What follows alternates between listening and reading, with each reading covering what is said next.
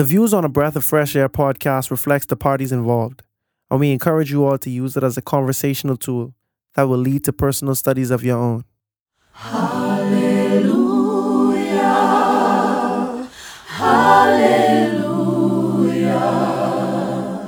hallelujah, hallelujah, hallelujah. Welcome to a Breath of Fresh Air podcast. Here with your hosts, Earl Roberts and Nakaz Gay. As a young person, Christianity can be so foggy, like smoke in the mirrors and so unclear. But we're here to bring you a breath of fresh air.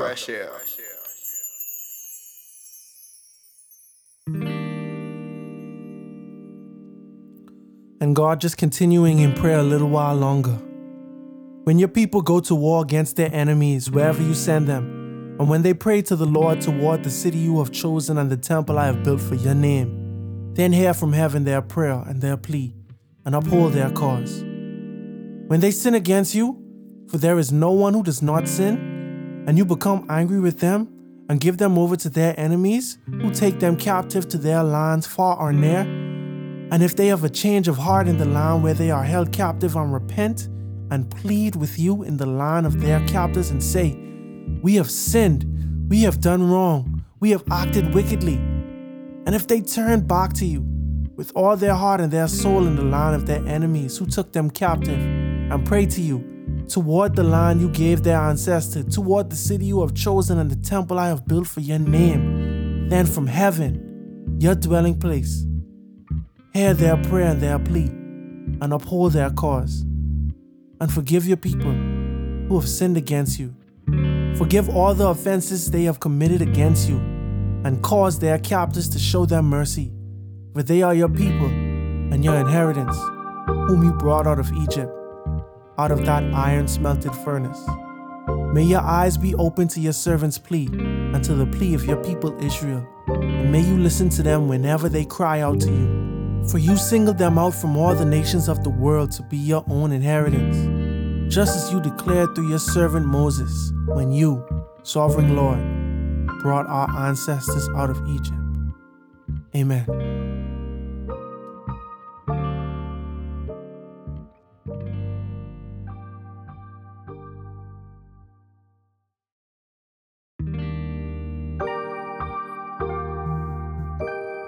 The temple envisioned by David, but built by Solomon, was finally completed. The time had finally come. However, just one more thing was left. The temple needed to be filled with the presence of God. This week, we are discussing 1 Kings chapter 8. As always, be blessed and enjoy.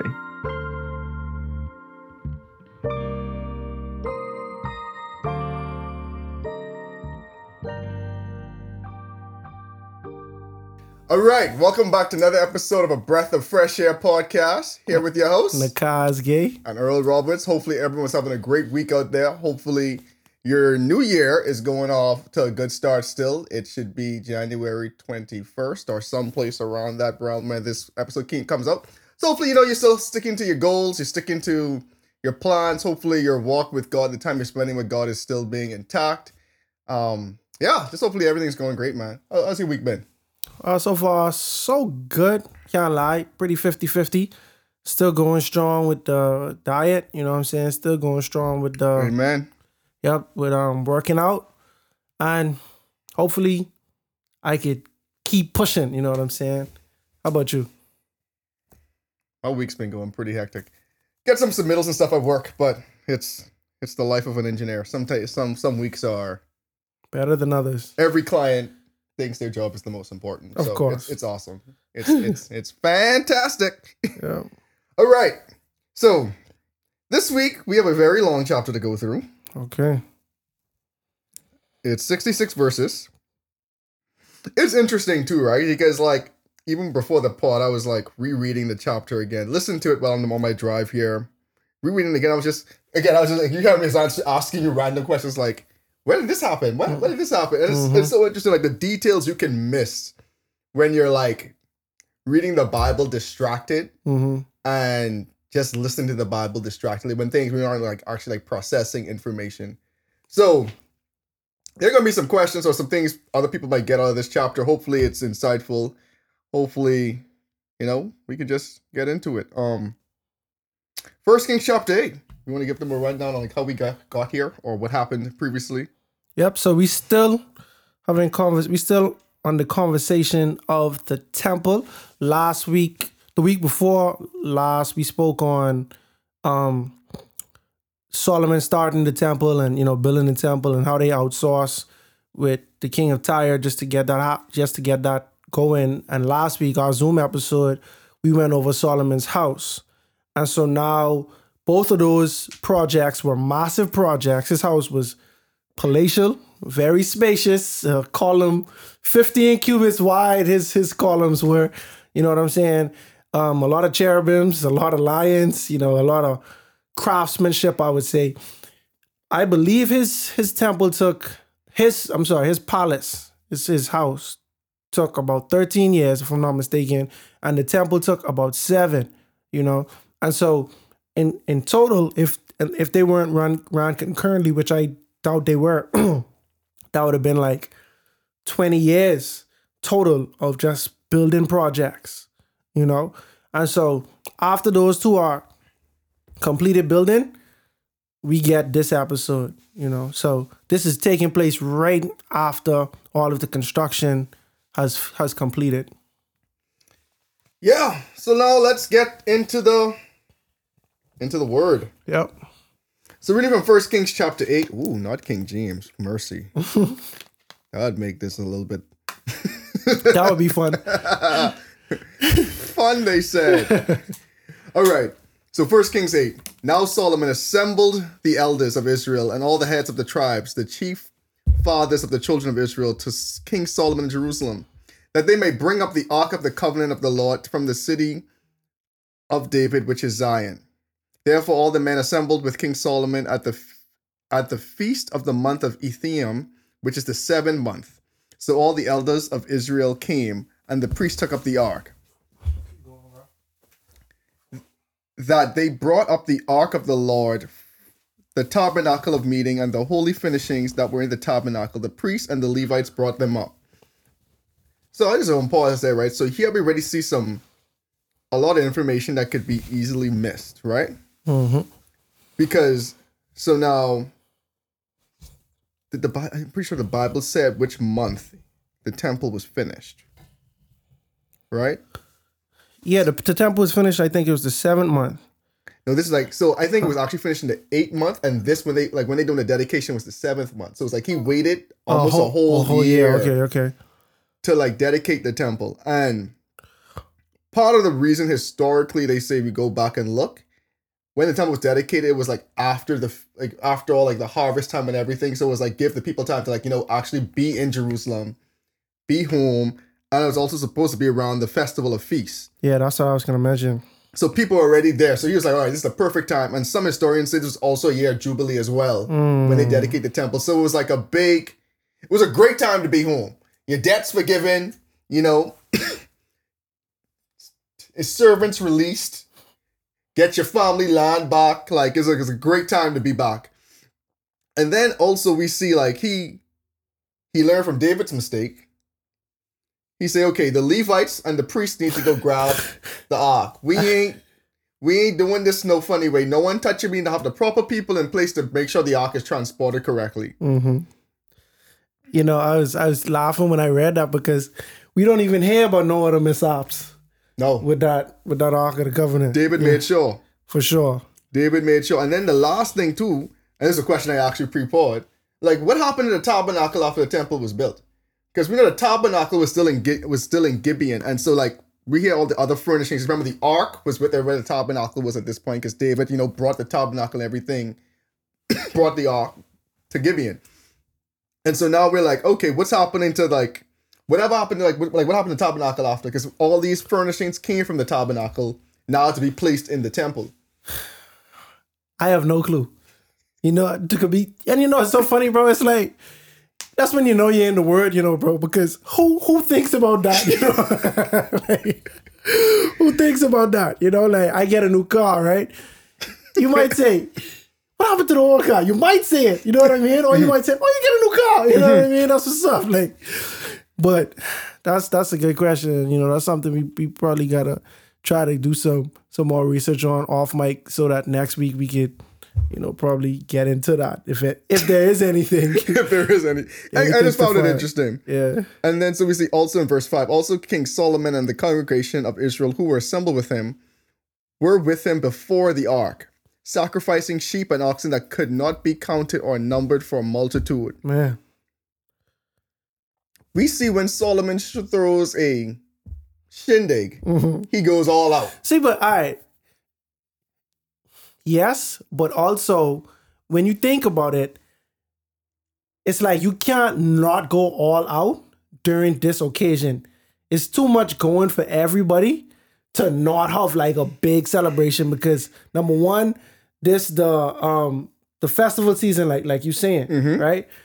This the time when they was already gonna have feasts and stuff. And it's also the Feast of Tabernacles specifically is the day they had this opener. You know what I'm saying? It's in the 7th month, Etanim is what it's called. And so it's like we have the Tabernacle of Tabernacles right here, which is the temple. That's based on the cars, just saying we have a much bigger house for the Ark of God and stuff like that. And because of that, we can't be half stepping. You know what I'm saying? Like, oh, and you was just mentioning that this is after the Day of Atonement. Or I think the tabernacle is like it takes place like similar to the day, 5 days after the Day of Atonement. I'm sorry, is when the tabernacle takes place. My bad. 5 days after the Day of Atonement. And so if this was the Day of Atonement specifically, that's a big deal. You know what I'm saying? Because remember the day when, they put all the sins, the scapegoat represents all of our sins. They released that into the wild. You know what I'm saying? What's happened to that goat? I don't know. so many questions, bro. But I'm like, anyway. But to your point though, Solomon, we do know he's a high roller. And so imagine a high roller having a reason to go all out. They really have to have a lot of sheep and oxen, because first of all, we tangent, but we know Solomon used to have this feast every day with too many animals, right? And then to be sacrificing all these animals, like where are all these animals coming from? It was a number no one could number. Yeah. But it had to be a number. Yeah, it had to be a number, but no man could number it though. Hold on. So, because I'm like, what's really and true? There's a lot of animals, bro. Yeah, but you just go to show. See, I don't know because, bro, and the craziest thing about that too though is that it's how the shepherds ain't running out of sheep, right? And they don't have refrigerators too. You can't start. Yeah. I mean, they have ways of preserving. I'm assuming, you know what I'm saying, but I don't think they could preserve. I don't know, you know what I'm saying, but I believe that they can't preserve meat nearly as long as we can. We can put something in a freezer, you know what I'm saying? And so this cow, this getting killed when it's time to eat, and we know enough people are gonna eat, you know what I mean? Like we ain't wasting this, And so I feel like because of that, they would have had to have even more cattle than we can, or livestock than we could even imagine, because they can't preserve this. We need enough for every day. You know what I'm saying? Like, that's what I'm saying. There's a lot of boy.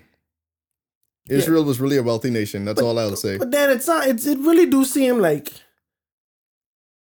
a lot of people like how in the Bahamas, a lot of people just work in the hotel. Like we mentioned this like 2 episodes ago. I feel like a lot of people, like their job was tending to livestock. You know what I'm saying? Like it was the shepherd industry was pretty big back then, you know? Fair enough, but that's still a lot of animals, you know what I'm saying? See, but then you could be someone like Jacob. Jacob could do his little contraption with the sticks in the water. You know what I mean? He could get them to produce. He can mass produce these sheep. Yeah, and they probably had Jacob recipe to a T at that point. You know what I'm saying? So yeah, it's quite possible. Yeah. Shoot, that's their granddaddy after all. For sure. It's the father of the nation. That's wild. Yeah, that is true. That is very wild. All right. So now, verse 6. The priest brought in the ark of the covenant to the Lord to its place, into the inner sanctuary of the temple, to the most holy place, under the wings of the cherubim. For the cherubim spread their two wings over the place of the ark, and the cherubim overshadowed the ark and its poles. I really want to see how the ark of the covenant like truly looked. Mm-hmm. The poles extended so that the ends of the poles could not be seen from the holy place, and in front of the inner sanctuary, they cannot be seen from the outside. And they are there to this day. Quote unquote. To the time when this was written. Yeah. Nothing was in the ark except the 2 tablets of stone which Moses put there at Horeb. So now, again, point again, right? If you go back to Exodus, pretty sure this was still in Exodus. If you go back to Exodus, can't remember the chapter off the top of my head. But when the Ark of the Covenant was originally, constructed and made and molded and crafted, there were 3 things that went into the ark. One was a pot. I think it was a golden pot of manna. The tablets of the 10 Commandments, the 2 tablets of stone. And then the third thing was Aaron's staff that had budded. So again, I was asking Kazi before pot, like, so where the pot of manna and where the pot and where the rod, at some point they disappeared at this point, right? But I was telling, like I said, like one of the beautiful things about this when you think about it is like, what was still there? God's holy word. And if you think about the symbolism of everything in the temple and what the 10 Commandments represent. And then if you also think about the journey the ark had up until this point to get into the temple. Because, I mean, just to refresh everyone's memory, after the Philistines came and, sacked the city and they took the ark with them. So the ark was outside Jerusalem for a point in time. Then it came back by the cart that wasn't guided, but it just had some oxen that the angels had to direct back to the Israelite camp. And it was sitting in the guy's house for years before David even brought the ark back. And so I personally can't remember the Bible saying what happened to the pot of honey and to Aaron's staff, but at some point they got removed from the ark throughout this whole tumultuous ride the ark has been on, but God's holy word still remained in the ark to this day untouched. And I think that's just a powerful symbolism. Like, throughout it all, God's word still remains the same. Untouched, holy, sanctified, set apart. I just find some beauty in that. Yeah, so I was trying to do some searching, I don't know, but in Hebrews 9, they do mention Aaron's rod, golden pot of manna, and the tablets being in the Ark of the Covenant. So, this is a shot in the dark, but I'm assuming at some point in time, maybe the rest of those things just got put in the actual temple because we had the temple and we just left the the 10 Commandments in the Ark. Could be, because I'm like, with the manna still, because they ain't getting manna no more. Yeah, that's true. Like with the manna, I don't know. I'm not prepared to have a manna conversation. See, but now this is a bit of a tangent, and I used to stray away from saying this type of stuff because people who are non-Sabbatarians might feel like we have a bias, but I do have a bias. You know what I'm saying? I have a bias towards the 10 Commandments. I heard a pastor by the name of Doug Batchelor say when he was talking about the Sabbath, he said that when you have the temple, you have the holy place. You have the most holy place. In the most holy place, you have the Ark of the Covenant, right? And in the Ark of the Covenant, you have the 10 Commandments, right?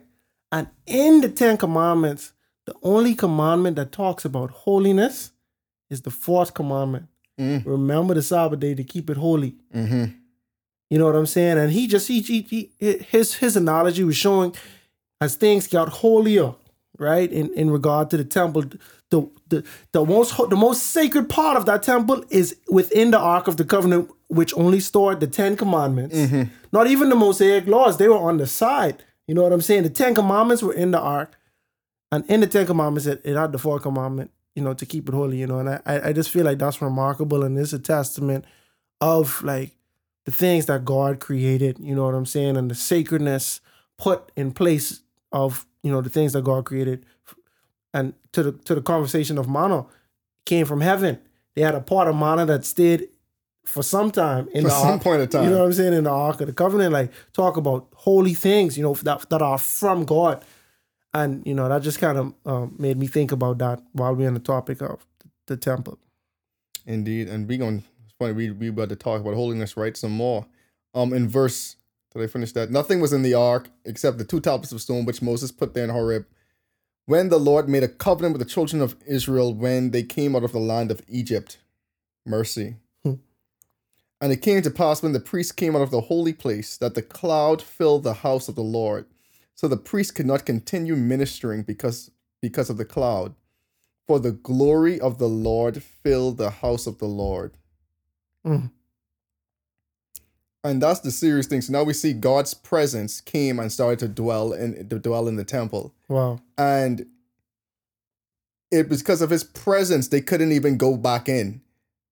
And it's so interesting too, because now, like, you hear all the cliches. Ooh, man, I'm gonna have to break this episode up into 2. But I'm like, we only on episode 10, verse 10. But so when you start thinking about it, right, you start thinking about the glory of God, right? And you gotta remember, like, it's literally like the embodiment of God's presence. You know what I'm saying? Like, it's hard to wrap your mind around God's presence. So like we use the words like cloud and glory, but like you think like when you're in God's presence, He's good, He is love. So people might actually think like, why you feel the weight? Like God's immense goodness and His purity, your own sins can't dwell in the presence of God. If we go back to, what is it, Genesis, Exodus, Leviticus? Numbers with Leviticus? the presence? Well, which one was Andy called? I think it was Leviticus.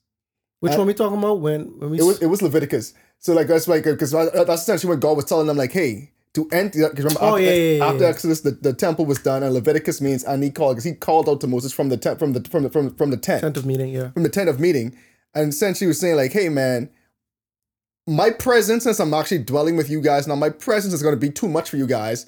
Here are ways that you can get into my presence and not die. Mm-hmm. And so now the presence of God is going to be overwhelming. So it's because it's like your sinfulness cannot dwell in the presence of God. So you're going to feel that. Mm-hmm. You might be, and the thing about it is like you can be the most sin-free person ever, but we're still sinful beings. We still have sinful thoughts. You know what I'm saying? And to an extent, like, I mean, show you, I'm saying, to an extent, none of us can be in the presence of God right now. I mean, it is what it is. That's just the truth. Like, I would like to feel like I can dwell in the presence of God right now, and I'll probably be like, whoa. Yeah, that's something. But the presence of God is a showstopper. Think about it, man. Like, but you can tangibly, like, feel it, like almost like a force feel. Like, whoa, I can't even enter here. I can't proceed. I cannot proceed. All right, in verse 10, and it came to pass, so the priest cannot continue ministering. So in verse 12, then Solomon spoke. The Lord said he would dwell in the dark cloud. I have surely built you an exalted house, and a place for you to dwell in forever. One more thing, right? So now you really think about it, right? Even though God didn't really ask for them to build him a permanent house, right? If we go back to the desert, they only didn't build a permanent house in the desert was because they were nomadic people at that point. So the tabernacle at that point had to be a tent because they were living in tents, and it had to be able to move when they moved. Oh. But God gave you guys a promise when you came out of Egypt, as we saw a couple verses again, that, hey, I will give you the land and you will, settle there, conquer there. Your children will be as numerous as the sand on the sea, the stars in the sky. God has already given them the land. You guys are currently dwelling in the land.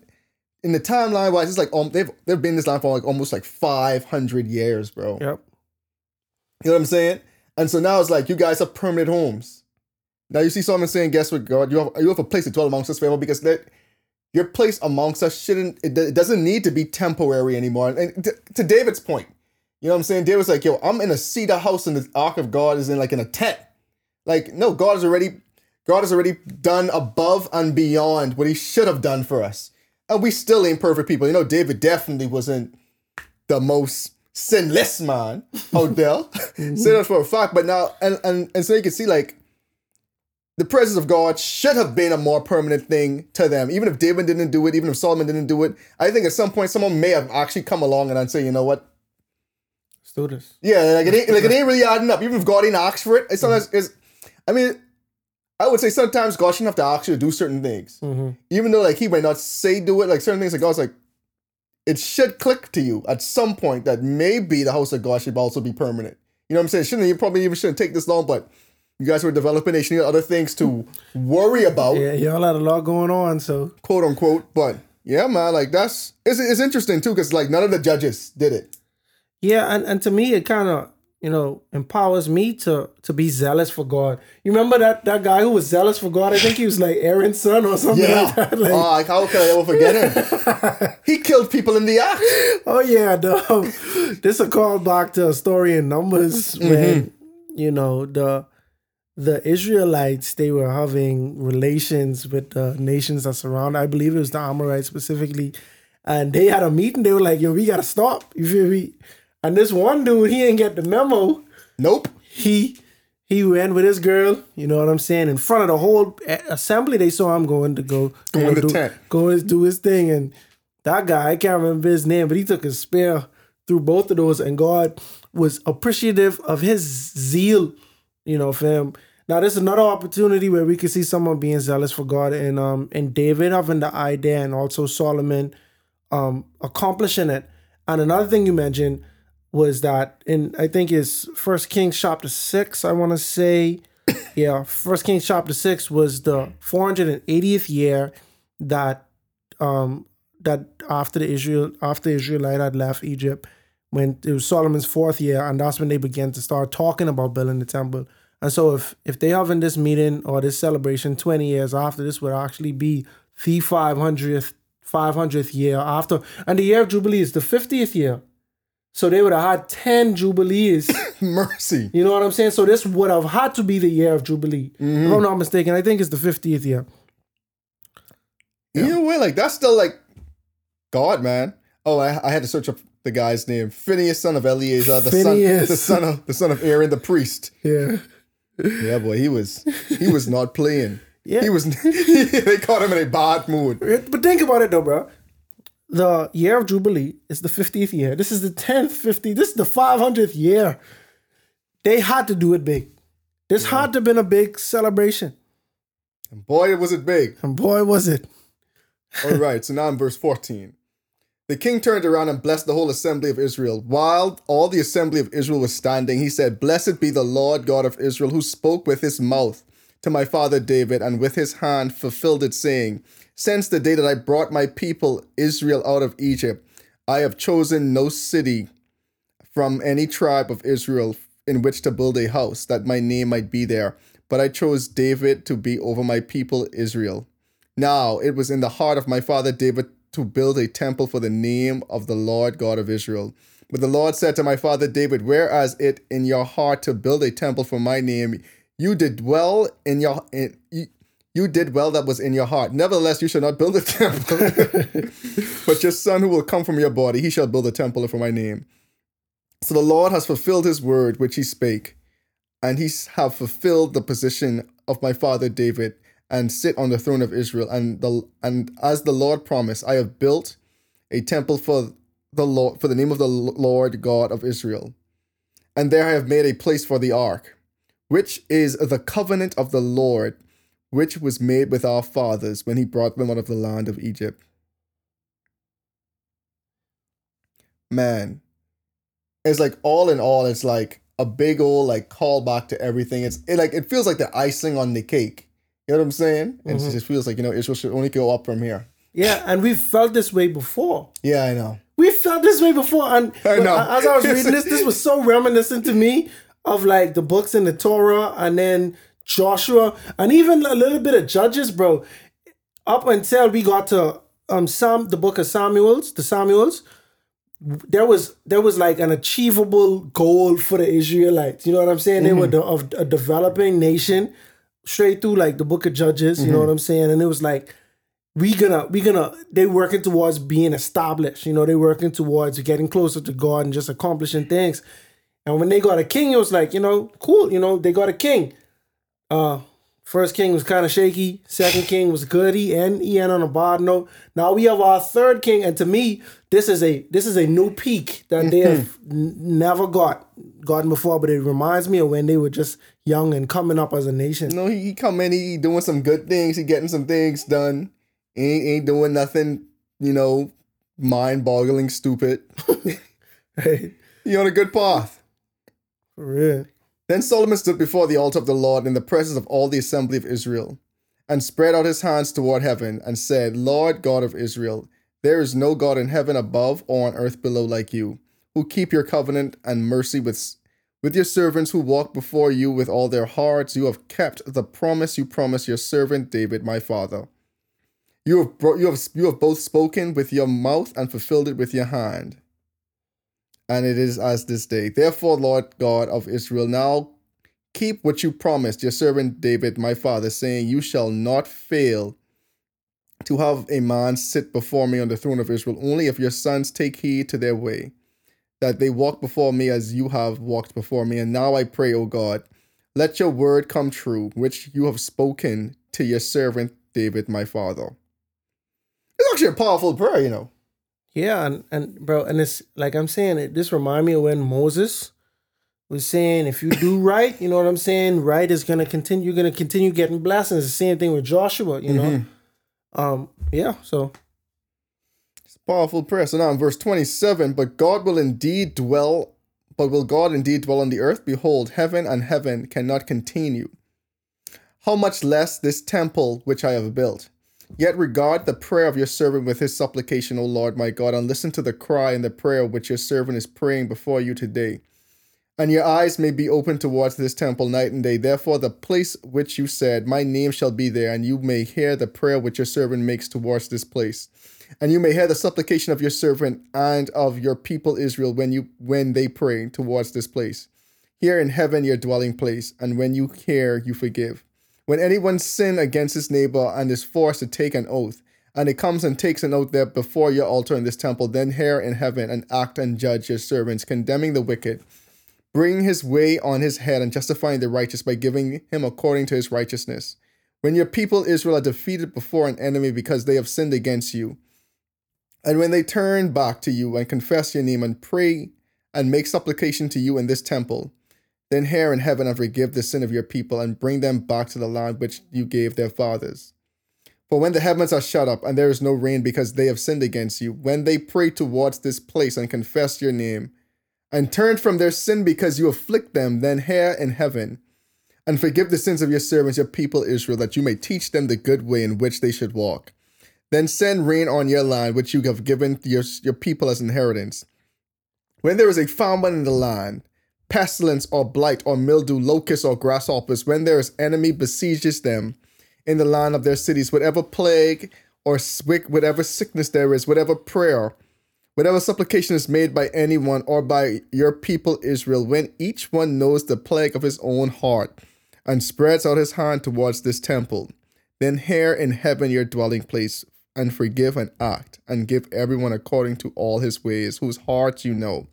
For you alone know the hearts of all the sons of man, that they may fear you all the days that you live in the land which you have given your fathers. Moreover, concerning a foreigner, who is not of your people Israel, but has come from a far country, for your name's sake, for they will hear your great name and your strong hand and your outstretched arm. When he comes and prays towards this temple, here in heaven your dwelling place, and do according to all for which the foreigner calls you, and that all the peoples of earth may know your name and fear you, as you do your people Israel, and that they may know that this temple, which I have built, is called by your name. When your people go to battle against their enemy, wherever you send them, and when they pray to the Lord towards the city which you have chosen, and the temple which I have built for your name, then hear in heaven their prayer and their supplication, and maintain their cause. When they sin against you, for there is no one who does not sin, and you become angry with them and deliver them to the enemy, and take them captive to the land of the enemy far or near, Yet when they come to themselves in the land where they were carried captive and repent, and make supplication to you in the land of those who take them captive, saying, we have sinned and done wrong, have committed wickedness. And when they return to you with all their heart and with all their soul in the land of their enemies, who led them away captive, and pray to you toward their land, which you gave to their fathers in the city which you have chosen, and the temple which I have built for your name, then hear in heaven your dwelling place, their prayer, and their supplication, and maintain their cause. And forgive your people who have sinned against you, and all their transgressions which have transgressed against you, and grant them compassion before those who took them captive, that they may have compassion on them. For they are your people and your inheritance, whom you brought out of Egypt, out of the iron furnace, that your eyes may be open to the supplication of your servant and the supplication of your people Israel, and to listen to them whenever they call on you. For you have separated them from among the peoples of the earth to be your inheritance. And you spoke by your servant Moses, saying, when you brought our fathers out of Egypt. O Lord God. Man, I'm not even going to lie, right? Mm-hmm. That prayer is way more powerful when you read it out loud. I read it in my mind earlier and it didn't do it justice. I listened to it and didn't do it justice. But it was so different when I was just reading it out loud just now. Like, bro, that's a really powerful prayer. And it's so interesting, too. Like, some of the stuff we see him talking about and asking for is like, when you know the Bible, one, it makes so much more sense why certain things were done. But it's like, you can see, like, he almost saying, like, God, like, yeah, given history, our people will probably mess up. But Lord, when they are at their lowest point and they turn back to you, even in the midst of their enemies, and they pray towards you, to praying towards this land, hear their prayer in your dwelling place, oh God, and hear their supplication. Like it's powerful. It is, and you could tell this guy, he lives up to his reputation of being a wise man, because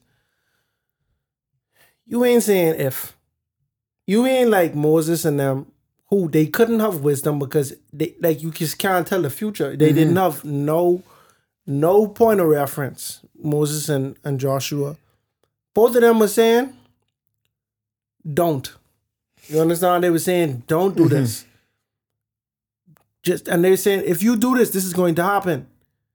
Solomon is saying, when we turn away and we are punished and there's famine, we go to war and we lose, if we turn to you, Lord, hear us out still. You know what I'm saying? It ain't even no question about the probability of that. This already happened in the book of Judges. This happened almost every chapter in Judges. You read, oh, they was doing good. The next one turned to idols. Now they get captured. You know what I'm saying? Like, these things, it keep on happening. But Solomon making oath with God, saying, like, I understand our people, you know, and we hard head, you know, and just promise us that you will continue to be patient and continue to be forgiving to us.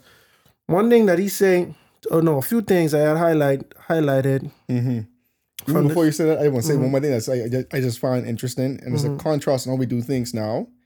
See, Solomon prayed this powerful prayer, right? In your mind, how you picture him, just straight out, even before I even show, like, what the Bible say how he was. How you picture him? I picture him kind of like in front of our audience. You picture him kneeling down? Or just speaking? I actually don't. I picture him standing up. But like the Bible show you Solomon was like Old Testament, like how they used to actually pray back then.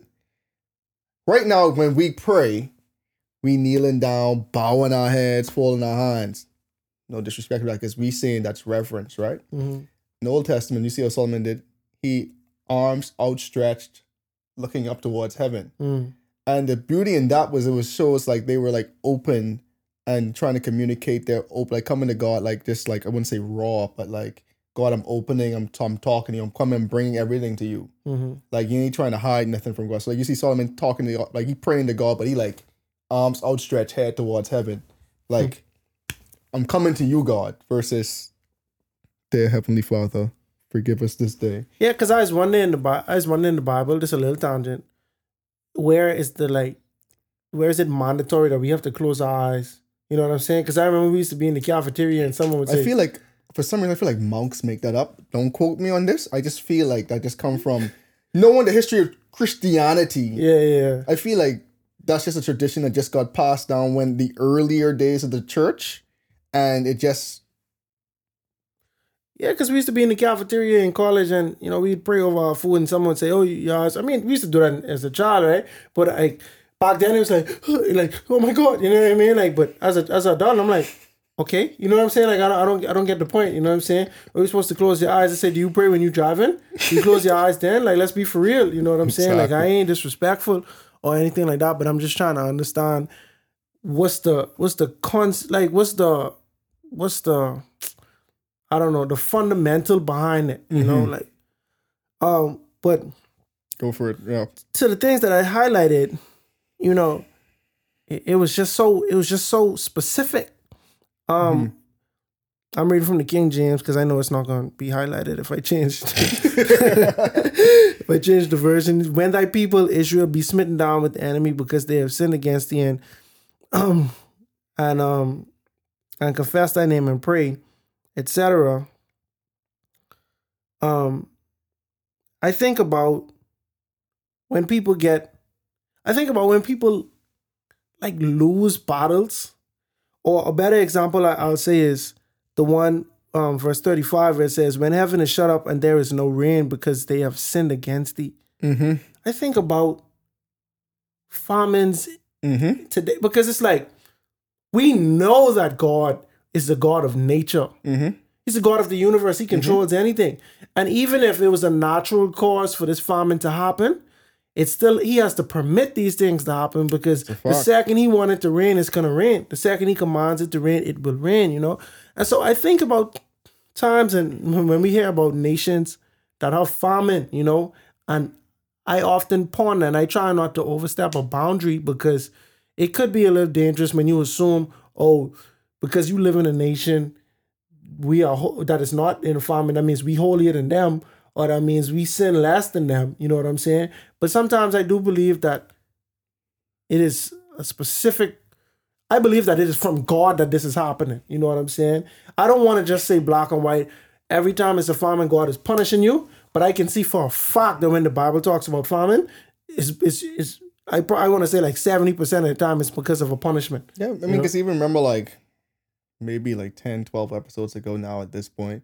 But when the story with David, when there was a famine happening and he had to go, was it David, right? Yeah. When the woman come to him and he was crying in the field when they had to go kill the people.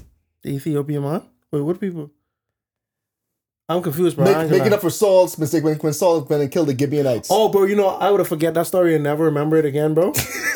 Bro, that's a blast from the past, bro. I remember it now. This young David, this he barely was on the run then. This before he'd catch Saul the first time.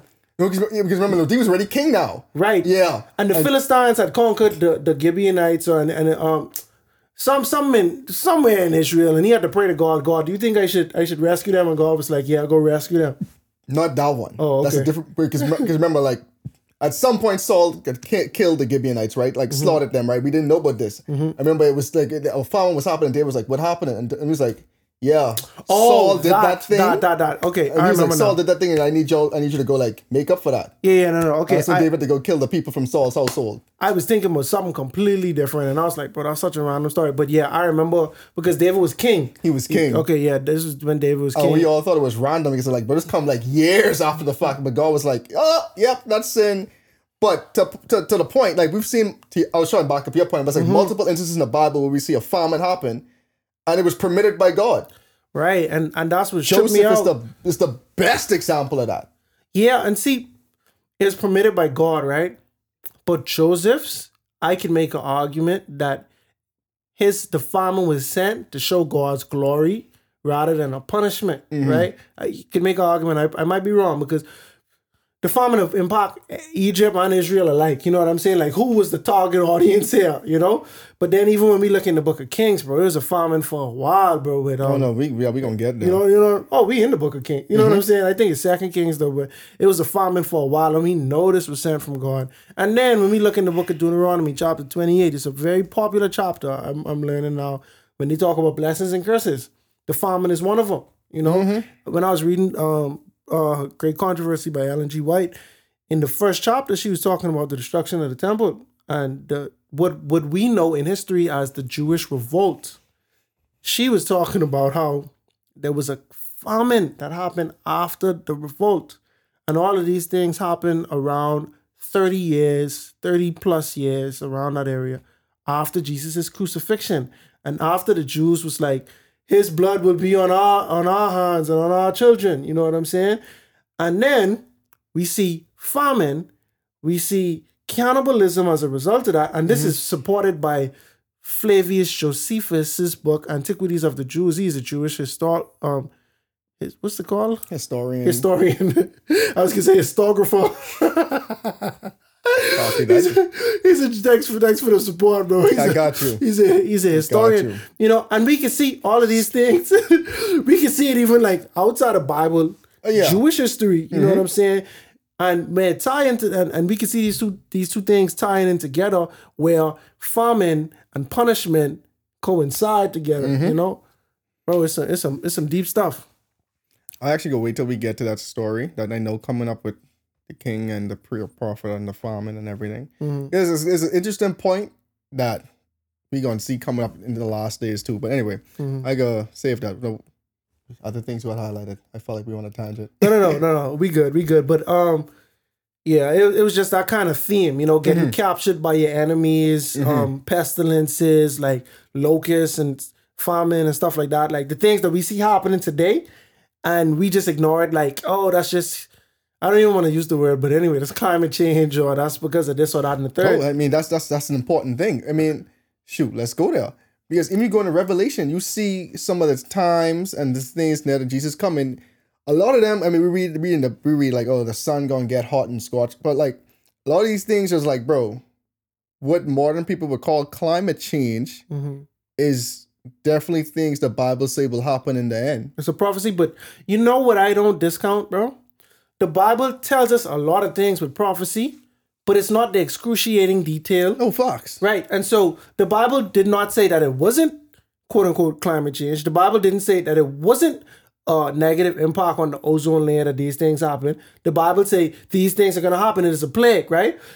But people want to make it seem like, oh no, y'all say it was a plague from God. You know what I'm saying? But no, it's really because the way we wasn't green and, we didn't treat the earth right and all of these scientific stuff. But my thing is, if God is saying, y'all are doing all of this stuff and I'm removing my protection so that the bots, like the impact, the way y'all treat the world, you're gonna see the result, then yes, you know what I'm saying? Like, but people try to give you a reason for it happening as if it negates. The fact of the matter is, it was prophesied that it was going to happen. Who 2,000 years ago was talking about the ozone layer and climate change and stuff like that? We only have a name for these things now. No, bro. And then, you gotta remember, like, English is a relatively new language, bro. Right. It just so happens that, people who spoke English dominated the world. But the English is a relatively new language, bro. And so it's like 2,000 years ago, English was definitely not a thing. No. Definitely not a thing. Not even 1,000 years, I don't think.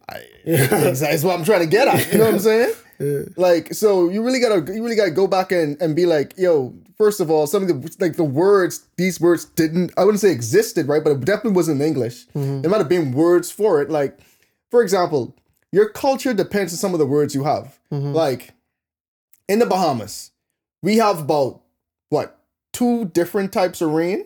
Oh, yeah. We have spraying. And we have rain. Yeah. You know what I'm saying? And if it's raining hard, we can say it's storming. You know what I'm saying? So that's like probably 3 words for rain. If you lived in like, what do they call it? Inuit people who live way up north, right? And like the people who live like in the ice towns and that, bro, they have like over 20 words to describe rain and snow. That's because it's so important to their culture.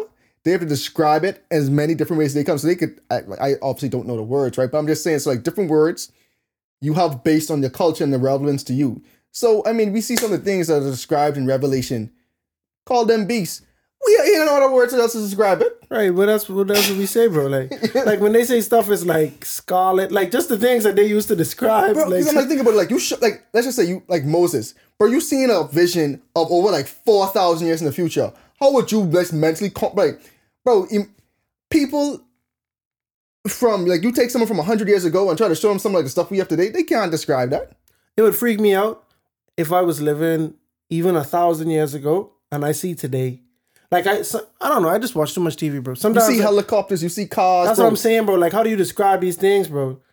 Like, without electricity, knowing what electricity is. How do you justify this without automatically assuming this is like some type of sorcery or something, bro? Like, they had a lantern that was attached to the roof, but it did not burn. Right. Right, exactly.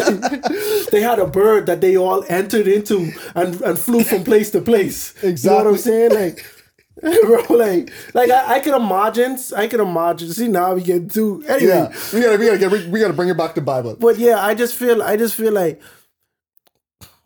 like history and everyday life like builds upon this, bro. If you don't know what electricity is, you ain't gonna understand what lights are. You know what I'm saying? You ain't gonna understand what a television is.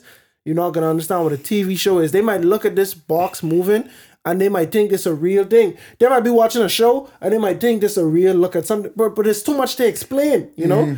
And so that's why they had to speak in their layman's terms. And then that's why, like, even when Daniel had the vision and Daniel was trying to ask the angel what this means, they was like, bro, don't worry. This ain't for you right now. You know what I mean? Just jot it down. You know what I'm saying? We can get to that when it's time. And so even with us, bro, it's prophecy. We had revelation. Almost 2,000 years now, we had the book of Revelation, and some stuff still just being revealed now. We seeing prophecy being fulfilled now, and then it makes sense. Oh, this didn't mean that. This meant that. You know, and vice versa. Like some people are. I just had a conversation like a month or two ago, asking me if the mark of the beast is a physical thing or what. You know what I'm saying? Would it physically be written in your hand? You know what I'm saying? Is it the chip? This and that and the third. Because there's so much conspiracy around that, you understand that people do not understand.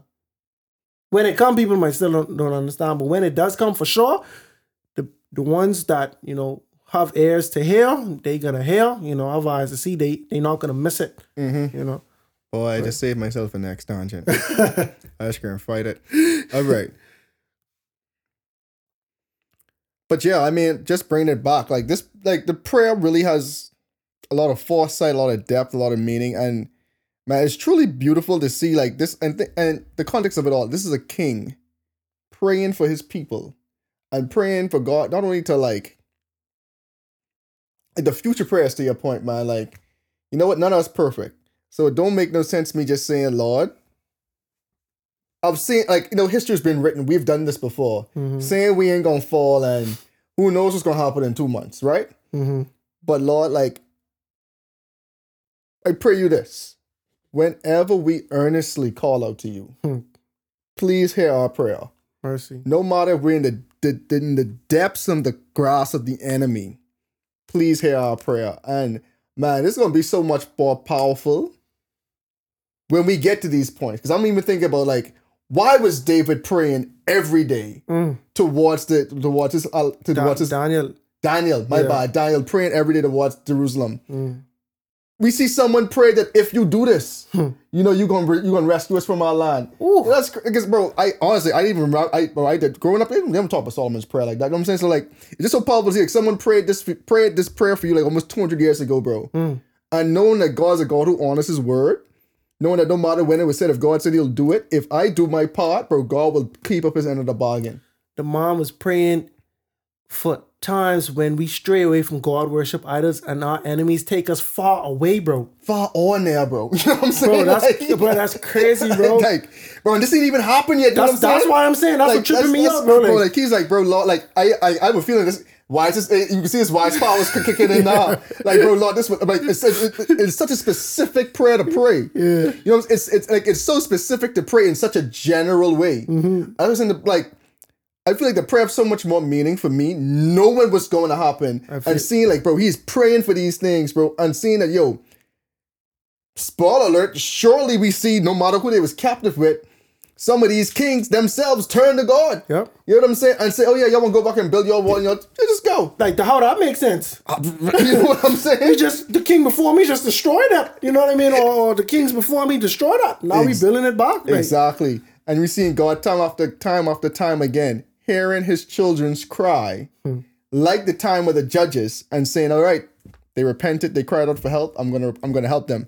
And Solomon prayed for that before it even happened. Like it reminds me of something like we used to say in college, growing up. Praying mothers and praying grandmothers, like, is what keeping me alive here. And it's crazy. A praying king is what's, even though he's not perfect, and we gonna get into Solomon downfalls pretty soon, but it's just so powerful that, bro, how God uses the imperfect to still bring about his will, bro. Bro, I really can't wait. Like, this have so much depth, but I want to get deeper into Solomon. You know what I mean? So I can't wait till we get beyond the temple and talk a little bit about Solomon, because, bro, it's a point. I could just make it now, and I could make it later then too, bro. Bro, nothing is guaranteed, bro. Your daddy could be a pastor. You could be a pastor. That don't guarantee you a spot in heaven. You could cast out demons. You could preach. That don't guarantee you a spot in heaven. You understand what I'm saying? You could know the Bible from front to back. You know what I mean? That don't guarantee you a spot, bro. You know what I mean? Because at the end of the day, it's a hard issue. Solomon was a man that know it all, bro, but did not do. He knew but did not do, bro. And that is blowing my mind. You know how risky it is to be involved in certain things, and that did not stop you. But bro, like, you could be anointed. You could be a disciple of Jesus. Mercy. And still in his presence, bro, and still miss out. You know, and boy, that's chilling to me, bro. Like, Solomon is a very interesting man. Like, just to be completely honest. All right. In verse 54. And so it was when Solomon had finished praying all this prayer and supplication to the Lord, and that he arose before the altar of the Lord from kneeling on his knees with his hands spread open to heaven, that he stood and blessed the assembly of Israel, saying with a loud voice, "Blessed be the Lord, who has given rest to his people Israel, according to that all that he had promised. There has not failed one word of all his good promise, which he had promised to his servant Moses. May the Lord our God be with us. As he was with our fathers, may he not leave us nor forsake us, that he may incline our hearts to himself, to walk in all his ways, to keep his commandments and his statutes and his judgments, and he commanded which he commanded our father." Solomon sound like a pastor right now. I ain't even gonna lie. He really giving it up. For true. "And may these words of mine, which I have made supplication before the Lord, be near the Lord our God day and night, and that he may maintain the cause of his servant and the cause of his people Israel, as each day may require, that all the peoples of the earth may know it. The Lord is God. There is no other. The Lord is God. There is no other. Let your heart therefore be loyal to the Lord your God, and to walk in his statutes and to keep his commandments at this day." Then Solomon the king and all Israel with him offered sacrifices to the Lord, and Solomon offered a sacrifice of peace offerings, which he offered to the Lord 22,000 bulls. So it could be counted. Now, I mean, and I get it, because like really and truly, but who really counting 22,000 bulls? We see that. I said, man, that's a lot of bulls, man. Yeah, that's all I can say. For real. You can lose me at 10. Yeah, real dog, bro. Like, I ain't got that kind of time. And then what's it gonna benefit? What's it gonna benefit, bro? Like, what's it gonna benefit me? Just know it was a lot. Exactly. Anyway, so it was 120,000 sheep. That's crazy though. Wait, bro. What? Man, think about it, bro. All these getting sacrificed that one day, bro. Yeah. I'd have to be more sheep to eat tomorrow. Yes. Yes. Oh my. On the same day, the king consecrated the middle of the court that was in the front of the house of the Lord. And there he burnt offerings, grain offerings, and the fat of the peace offerings, because the bronze altar that was before the Lord was too small to receive the burnt offerings, the grain offerings, and the fat of the peace offerings. I wonder why. I wonder why. At that time, Solomon held a great feast, and all Israel was with him, a great assembly from the entrance of Hamath to the brook of Egypt, before the Lord our God, 7 days and 7 more days, 14 days. On the 8th day, he sent the people away, and he blessed and they blessed the king, and they went to their tents joyful and glad of heart for all the good that the Lord has done for his servant David and for his people Israel. Amen. Ooh, here ends the reading. Here ends the reading of the word. I can't believe we made it through. Mercy, that was a mouthful. Yeah, we had to run it though. Like that prayer, we had to just keep it pushing. Yeah, but I was like, no, like, I can't take too much time just in this prayer. Real dog. He ain't gonna finish this. But it was one consistent theme though. Lord, if we do good, you know what I'm saying? Like just, continue to bless us. Bro, he even prayed for the foreigners, bro. Oh, that was the next point I gonna make. But you could Go for it. No, bro, like my thing is, when you look at the New Testament, it's a lot of emphasis put on the Gentiles, right? Mm-hmm. Paul had a campaign where he's like, bro, we preaching to the Gentiles. You know what I'm saying? And then even with prophecy, it was, the 7-week prophecy. Jesus died in the middle of the week, which is 3.5 years. And then the next 3.5 years is preaching to the Jews, you know what I'm saying? And then from there, we preaching to the Gentiles, and everybody have an opportunity for Christ now. It's not like some type of club, that the Jews who were God's chosen people, they held it as a badge of honor. But at the end of the day, the Messiah came for all. But what's interesting to me is that they did have held it as a badge of honor, and it was rich history in Judaism and just with the Israelites. But I feel like at some point along the way, it was forgotten that God was a God for all as well. He prayed for the foreigner. He said, Lord, when the foreigner come here, they pray this and that. Don't deny them. You know what I'm saying? And we can see where Solomon and David, you read some of the Psalms and some of the Proverbs, bro, they are very open about God blessing the foreigner. You know what I'm saying? About loving your enemy and all of this and that. So sometimes I question, where did this ethnocentrism come about with the Hebrews, where it's like, it was just God for us and none for y'all. You know what I'm saying? And none for no one else. What you can't, Jesus.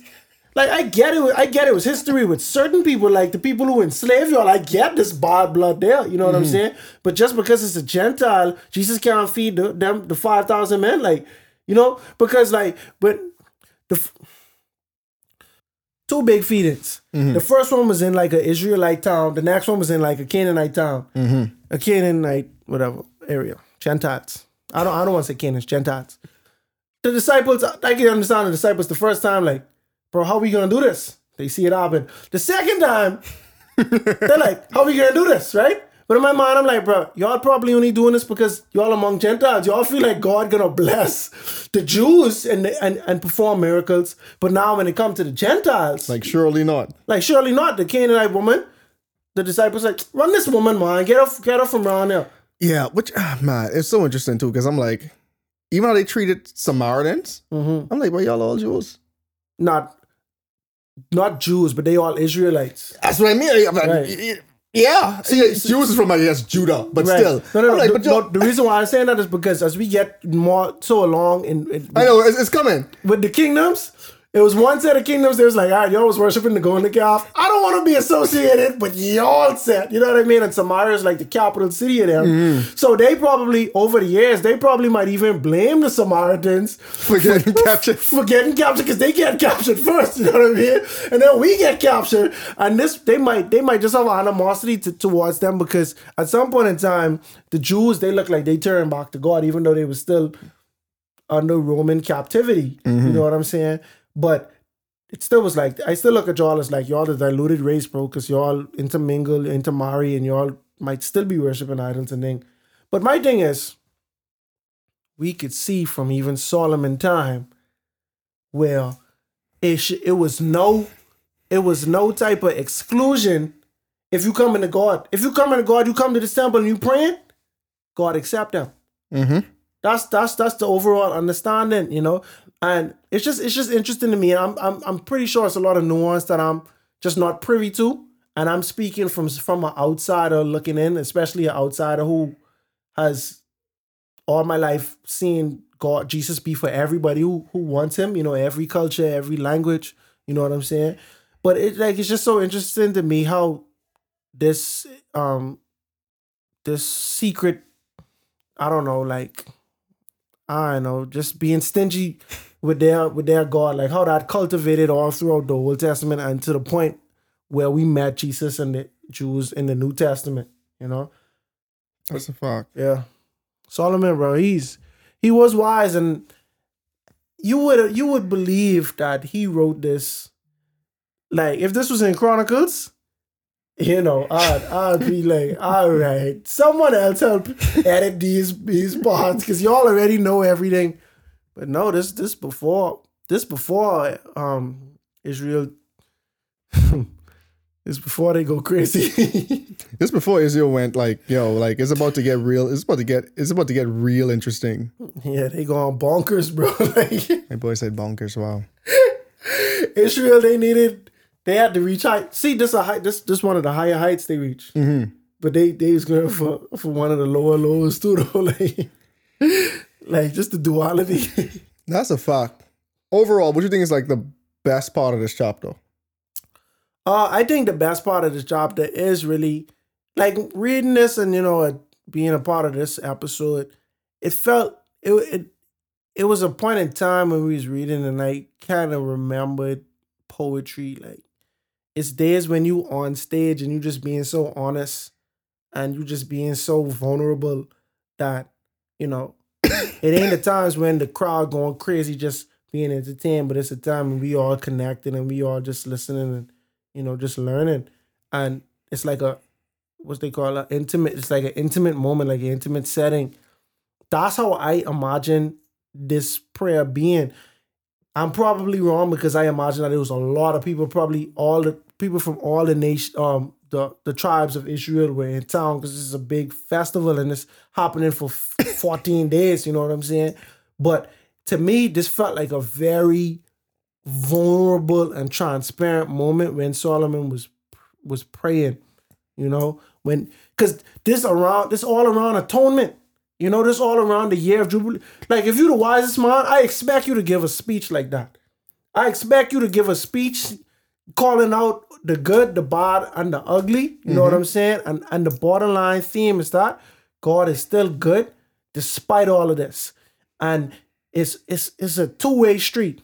He is righteous to us, but we also need to be righteous, And that, that's one of the biggest points that I got from this chapter. I think I just get from this chapter like something I know, but it's just like firmly reminded, just like the power of prayer, man. The power of prayer, and nothing in his prayer was for him. You know what I'm saying? It's really like, Lord, like, thank you for everything you've done for us. And Lord, here are some, requests. Like, we're not perfect people. I'm not going to stay here and lie and say we're going to be perfect people. What I am going to say is we might do our best, but Lord, when we mess up, hear our prayer. Because it's not really a matter of if, it's just a matter of when. And I just find that so powerful because, again, just think about the people who prayed for us, man. Like our parents, probably loved ones. Like, just think about the times I probably had like my mommy, Grammy, daddy, I'm thinking different people just praying for me that you don't even know about, right? And how that prayer could have affected your life. A silent prayer, but they did. Or they might do it in open, but you weren't there. But like how it affected your life. You know what I'm saying? Like, I'm just thinking about like what's going to happen in the Bible and just saying like, Solomon prayed that when this happened, God heard their prayer and don't forget them. And man, like just the power of prayer. Like, man, he covered almost everything. Foreigners, people who come to the temple to do oaths. When we mess up, when we get captured, when we do this, when we do that. Like, Lord, whatever the circumstances are, hear our prayer when we come to you. And I think that's just impactful for everybody because, again, it's not a matter if we're going to mess up, just a matter of when. And when we do, it's just very reassuring that we have a God who is willing, able, ready, eager to forgive us from our sins, man. No matter the circumstances. Not saying you're not going to have to pay your consequences now. but God is still willing and ready to forgive us. So I mean, I just feel like that's just the most powerful thing from this whole chapter for me. Yeah, I definitely agree.